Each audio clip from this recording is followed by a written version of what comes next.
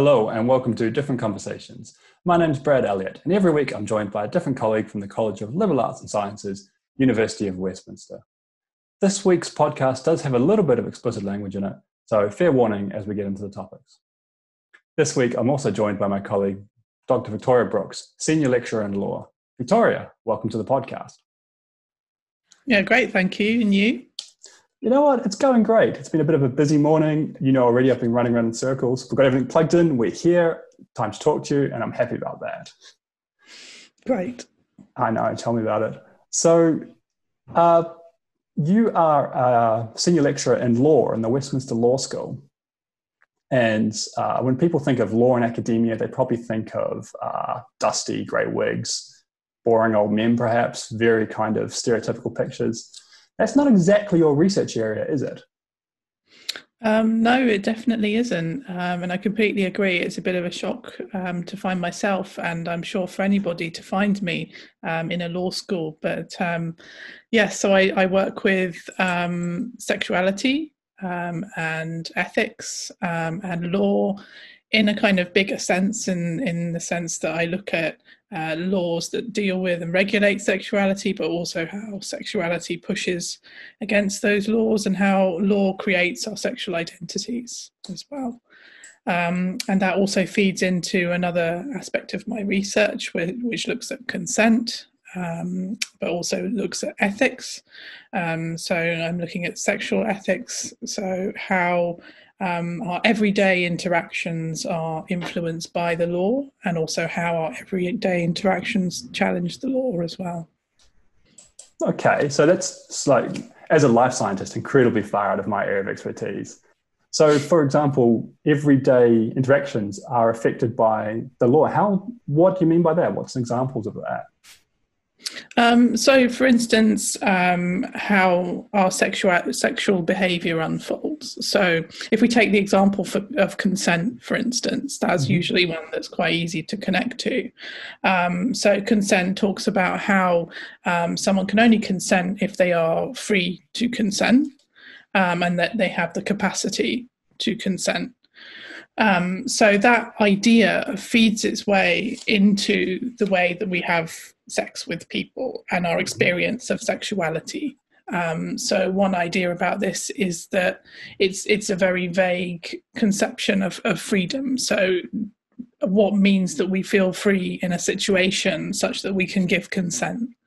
And also there's an idea that consent sets quite a low bar for sexual interaction, because you're looking at agreement and it ought to be perhaps something more than that. So that's one way in which law, so a set of rules that's really kind of, that we understand to be what we should be doing, feeds into the way that we interact with one another. It feeds into the way we interact with one another in lots of other ways too. So, for instance, a big example would be about sexual orientation. So for a long time, it was illegal to be gay. It still is in lots of different parts of the world. And this is something that feeds its way into our vaguer sense of ethics and morality, and it's a standard that we hold each other to. Here, of course, it's a bit better, but it's that sense that sense of right and wrong, and how it then feeds into our experience of sexuality. Yeah, that's a lot wrapped up into a few sentences there. It must be quite a difficult topic to research and to work with. Consent, and this can be quite personal and emotive topics, as opposed to, say, what's written on a piece of paper, which seems quite clear, versus, I'm guessing, the real world where it becomes very difficult very quickly. Yeah, the reality is incredibly messy, and that's, I guess, what I'm trying to work with is reality. So a lot of my research is about trying to understand an experience of sexuality. I make my work quite personal, because I know that I experience the world in a particular way, and I can't speak for a lot of other experiences. But at least through my experience, I can communicate ways in which the law might oppress me, or might contain me, or might make my sexuality a different experience to what I want it to be. So yeah, it's absolutely personal, and definitely very messy. And I guess the challenge for me and other researchers working with sexuality and with law is kind of finding a way through all of that. Makes it sound so. I don't know. I don't even know what it makes it sound like. I was going to say it makes it sound easy. No, it's not right. It makes it sound hard. No, that's not right. Just difficult, I think. Different, if you will, like a different conversation, perhaps. Yeah. A cliche. And so is that what your book is about, perhaps? Because you have a book out called Fucking Law, The Search for Sexual Ethics. Mm-hmm. Yeah, that's exactly it. So that was one instance of me trying to find my way through all of this mess. So the book is very personal, but also I'm trying to connect the personal with the legal, with the political, as we've been told to do. And that's my story of doing that. So it's an ethnographic project, which means I've been going out into the field. And that particular project was a project at a nude sex beach in the south of France. So that was a project where I went and undertook various observations, and I also recorded my experience of being there at the time. So I was able to connect that experience with my experience of my sexual identity, and see how all of those two things interact, and how my experience challenges the law and also ethical frameworks too. There's a lot of questions coming out of this, and so forgive my ignorance. I know what a nude beach is. Yeah. A nude sex beach. Yeah. So I'm guessing that's what the name suggests, where this is a beach where people go to have sex. Yeah. Yeah, exactly. So it's I mean, anyone who's particularly interested, do read the book because you will find out. But this particular beach is in just near Toulon, or near Béziers, I suppose, and it's called Cap d'Agde, and it's massive.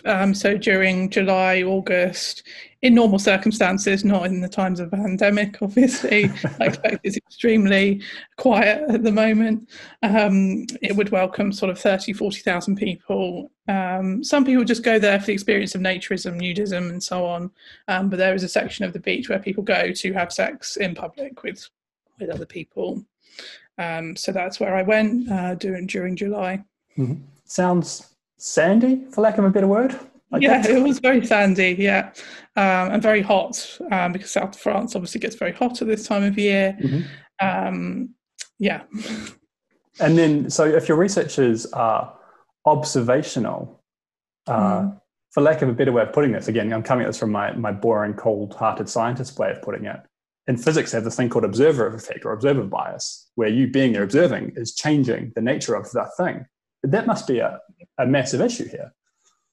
Do you know, I love that idea, and it is something that I actually ended up putting in my PhD thesis about the observance of sexuality.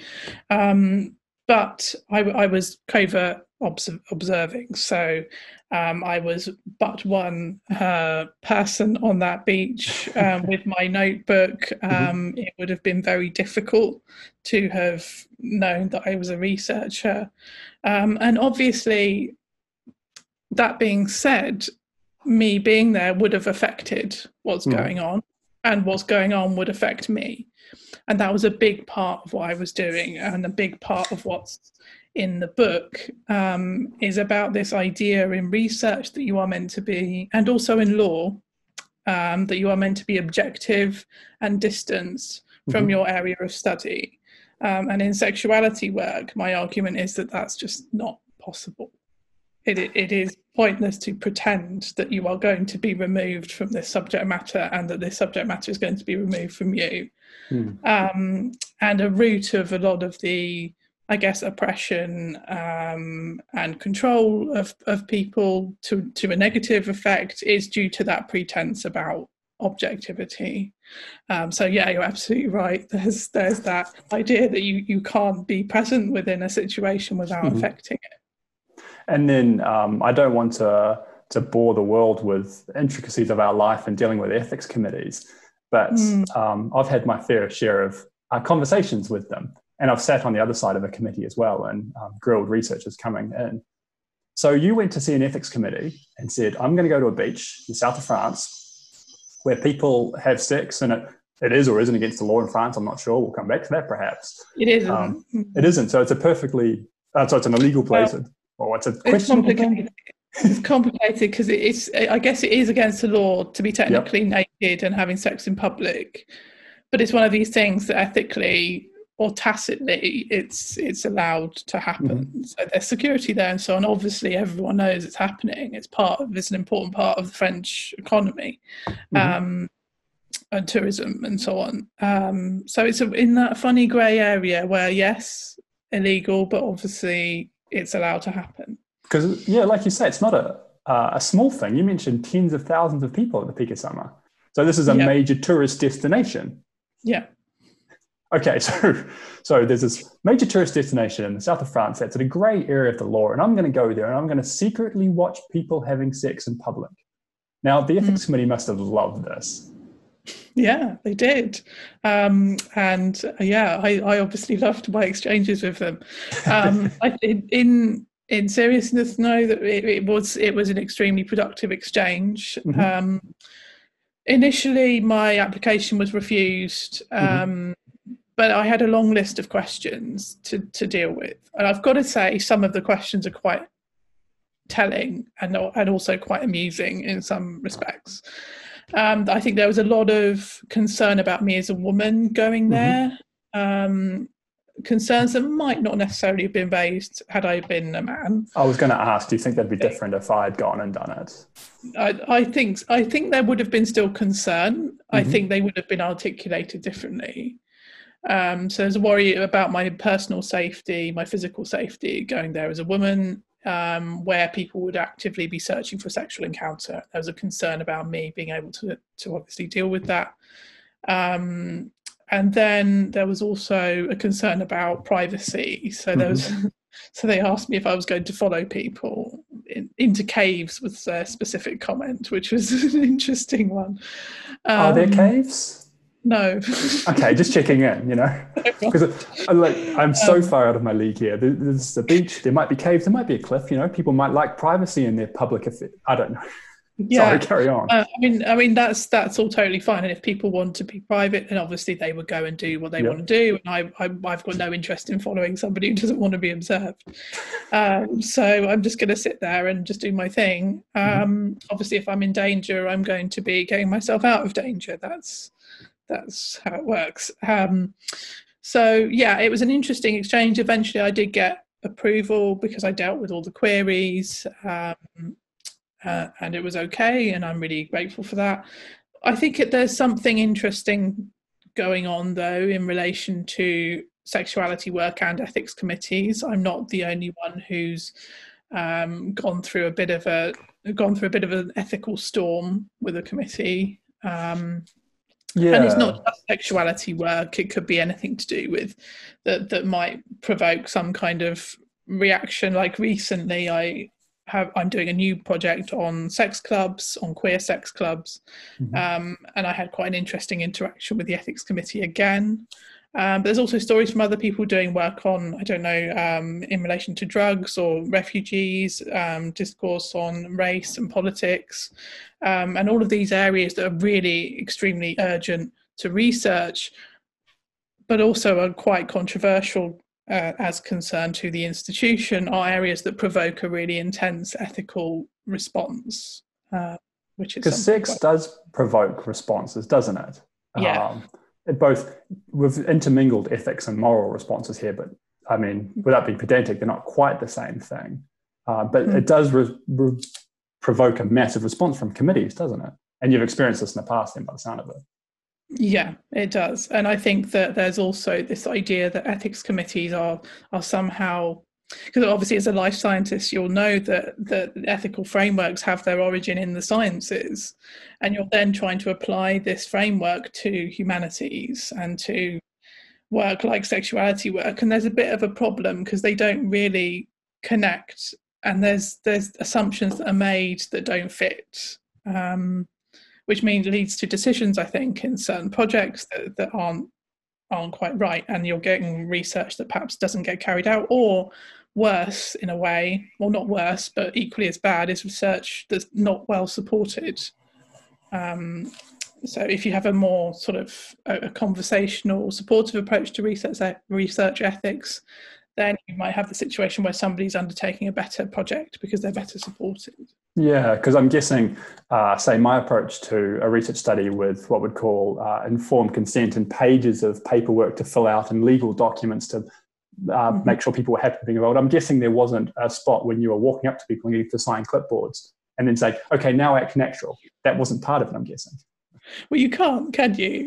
It's ludicrous. And of course, as a researcher, you're going to be conducting research sensibly and ethically, and because you're a researcher with integrity, you're going to be going into the field and dealing with people sensibly.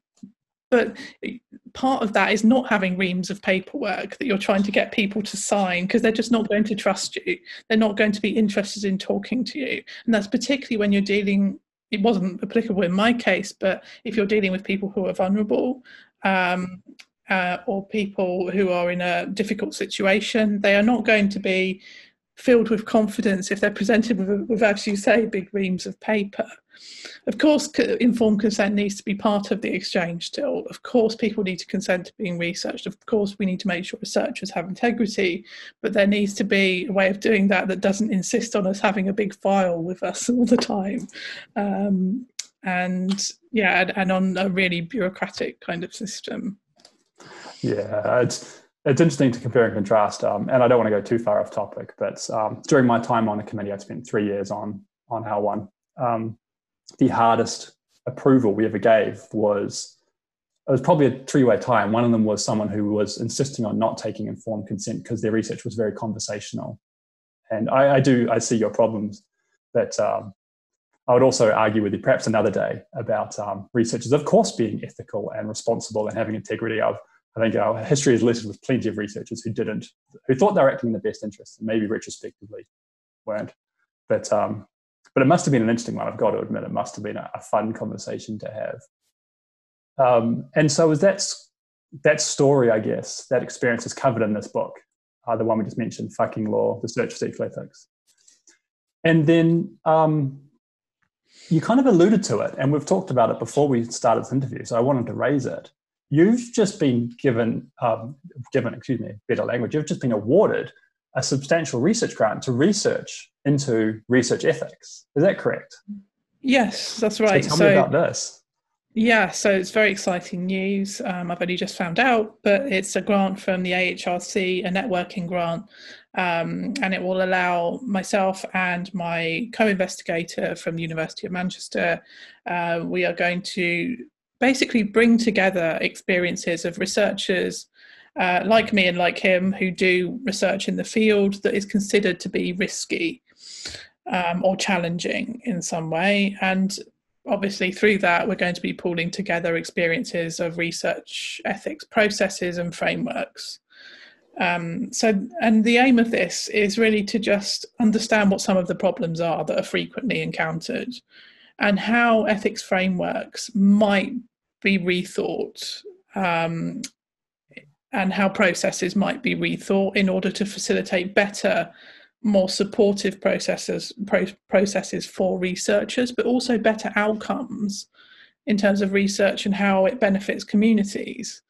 So it's basically laying the groundwork for that. And it's a conversation really that hasn't been had before, not in that way, kind of pulling together with disciplines from across the humanities. So yeah, I'm really, really excited about it, and excited about what we will find. Yeah. So that sounds really interesting. And I guess, so you're linking back to that point we made earlier about research ethics being rooted in the life sciences, and in for people who are unaware of the reams of paperwork I do have filed away in locked cabinets with double secured doors and all sorts of, I think it's 25 years storage of paperwork now for some of my studies we're up to.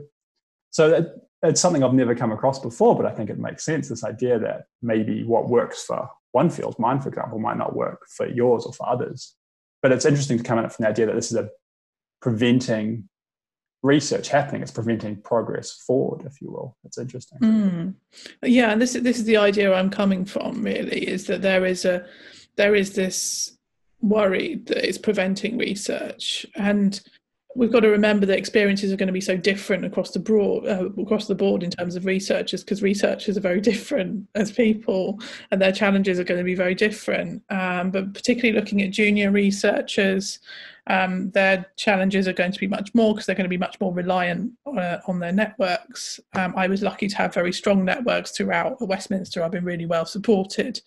But what if I hadn't been, or I'd been in an environment where I hadn't been supported? Then my research might not have gone ahead. So yeah, it's looking at trying to ensure that research does go ahead, but also that it goes ahead ethically, but ethically in the sense of supportively, and ethically in the true sense, rather than what I would call the moral sense of, this idea that comes down from the sky. But it's more about how the research that comes out that benefits everybody, and that ensures everybody is supported. Yeah, coming into this podcast, I have to admit my research and my plan for today was to talk about your work in ethics and consent and your writings. But this is interesting. There are people that perhaps haven't dealt with an academic world before and are coming to this from outside of university environments. Ethics committees are a type of God to us in the work they do, aren't they? And that we write an ethics application and we write exactly what we're going to do. We may not go outside that boundary, and their word is the word of law to us, that what they say we can and can't do. So it's very interesting, this idea that I think is very interesting to me anyway, perhaps maybe because it's a major part of my life, about how ethics committees work. And unashamedly, that was why I joined one. I wanted to be on board it to understand it better. Yeah. That's really interesting. And so when's this research kicking off? In some post-COVID world, perhaps? Yeah, that's a good question. I'm not sure yet. I expect it won't be until the new year, but that's to be decided. Because the research involves, of course, because it's a network, it involves a lot of contact. It means that we want people to be together and discussing ideas. It's supposed to be a really collaborative project because we want to understand more about people's experiences. That's the whole point of it. So yeah, we might have to wait a little bit, but we'll see. It should be an interesting outcome, hopefully. I look forward to hearing about it. And so perhaps keeping you busy between now and the start of that project, I hear you have a new book you're working on, just in your spare time, of course, because we have so much spare time. So much. Yeah, I have a new book that's coming out. Well, actually, I'm not sure when it's coming out, but I'm due to submit the manuscript in April next year, end of April, and it's with Bloomsbury, and it's called Mistress Ethics, on the Virtues of Sexual Kindness. So it's building on my previous book and some newer research that's looking particularly at the role and the ethics of the mistress. And because she's such an enigmatic figure, somebody who can be radically demonized, but at the same time someone who's really enticing and exciting, but also somebody who goes through a lot of hardship and difficulty, and somebody who's in direct confrontation with some of the systems, the major systems that underpin our whole relationship and sexuality hierarchy, and monogamy and so on. So I'm really interested in her story, and this is what this book is about. It's about trying to understand her and her position and what we can learn about human sexuality from her. So will this be similarly observational in that you'll be seeking out and finding mistresses and talking to them, people who are in affairs perhaps, or is that, what is the approach here? I'd very much like to do that, and perhaps I would in the future, but this one is more of a, I guess, what you would call a philosophical study of the mistress, although I want it to be really accessible. It's very much going to be marketed to a broader audience rather than a strictly academic audience, as I really want lots of people to think about these things and lots of people to read this work. it is going to draw on some personal experiences. It's going to draw on examples of mistresses from literature, from popular culture, historical examples. I don't want to give too much away, but yeah, all kinds of different mistresses, and people who have been mistresses at different points in their lives. Yeah, so it's really a start of a project as well, this book. And do you think you'll be tying it? Sorry, do you think you'll be tying it into your academic life as well? You talk about this is very public facing. Would there be research in parallel, you think? Yeah, I expect so. I mean, it's still drawing on academic work, it's drawing on theory and so on, but I'm trying to package it in an accessible way and hopefully an enjoyable way that someone might enjoy reading. Because often, I guess, a criticism of academic work is that it might not be particularly pleasant to read. And I want to try and make that not true of this book. You've clearly read some of my papers, obviously. But can be dry at times. My own, which yeah, it's very true that sometimes in academia we do that, don't we? We write academically, and then some academics write public, and that's fantastic. You're an example of that. But I really like the idea, and something I strive to do, of crossing them back and forth, which is something I don't think any of us do enough of. Hence, we have conversations like this that we put out there, and we do these things. And then this is a personal question just for me, but how much work is it going to be to write a book like this, do you think? Because you're talking about having it done quite soon in my mind. Yeah, don't remind me. Sorry about that. Yeah, it is quite soon. And yeah, it's a lot of work, but I've got to say I've made a start, obviously, thankfully. I really enjoy writing books. I'm really enjoying writing this one. And yes, it will be a lot of work. It just means that I need to just focus. And the way I work is that I like to have big blocks of time. Often I take myself away somewhere if that's possible, and just isolate myself and write away, really. So yeah, it's quite a bit of work. But yeah, it's enjoyable, this one. So next time I'm struggling to write something, I'm just going to remember your advice, which is just focus. It'll be fine. Yeah, just that focus. Easy. Oh, okay. Yeah. I mean, obviously it's not, because sometimes I find myself just staring out of the window because I can't think of what to write, and sometimes you just think, oh, I'm just not in the mood for this. I just cannot do this, and that's okay. Just walk away from it, go for a walk, do something else. But yeah, it's hard. But yeah, I think we all have a very I guess turbulent relationship with writing, don't we, as academics? Yeah, absolutely. It's a funny thing. At no point at all did I, up until I became a well-published author, did I expect to become a published author. It drives me crazy that is where I became. I am an illiterate, failing kid who can't write very well, and somehow I write professionally for a living. It drives me. It's bizarre to me that this has happened in our lives, but here we are. And yeah, we're doing okay at it. I like to remind ourselves every now and then. Yes, I think that's important. Yeah. We're very good at imposter syndrome in our field, which is a topic for another day, perhaps. But it's good to remind ourselves we are succeeding. That's a big topic, yeah. And getting rewarded as well with research grants. Congratulations again. Thank you. So I did want to ask you, speaking of your writings, some shorter form pieces you've written. You wrote a piece for The Conversation recently. Isolation could improve how we think about and navigate sex and relationships. A lot of what I've kind of read in the public media so far during this lockdown, the only big news story to have at the moment, isn't it? There's COVID-19 and lockdown. But a lot of what I've read about it in newspapers and such has been talking about how negative an influence lockdown can be on couples and on relationships and strain and stress. And you've come at this from quite a positive angle, haven't you? So tell us a bit perhaps about this article and what your kind of central theme was here. Yeah, I mean, of course, there's a lot of negative effects, but I guess it's also trying to find the possibilities and what's revealed to us in a set of circumstances that is so unusual and it's never happened before. And I don't want to use that horrible word unprecedented, but it is. And this means that we're going to gain insights about our behavior and about our desires. And I think that isolation is bound to show that, and it's going to mean that we adapt. It's going to show ways that we adapt.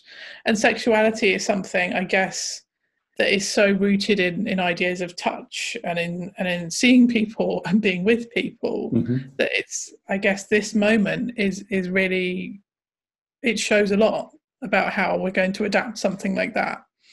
And I think it also shows some of the problems with sexuality too. So part of what I talk about is how we're going to find different ways of experiencing sexuality. So that's obviously going to be virtually. And that's something I mentioned in the piece, which is that there's been a huge rise in virtual dating, but also from my own perspective, and this is not something I wrote about in the article because it only arose a bit later, is that there's now a rise in online sex clubs. So there's an organisation which is bringing together lots of strippers together, and they've produced what is essentially a queer strip club, which is online. And it happens every few weeks. So this is something that's really radical and really exciting. It's an organisation called Cybertease, and that's something that just would not have been around before this situation. And I guess there's also this idea that it's going to improve accessibility, and it's just going to shift our understandings of what sexuality is, and the possibilities that are within it as well. So yeah, of course it's negative in the sense that we're going to be cut off. There are huge mental health implications to that. But it also pushes us to experience sexuality differently.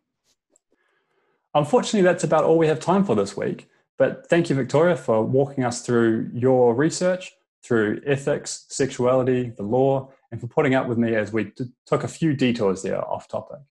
But I guess that's kind of the point of different conversations after all.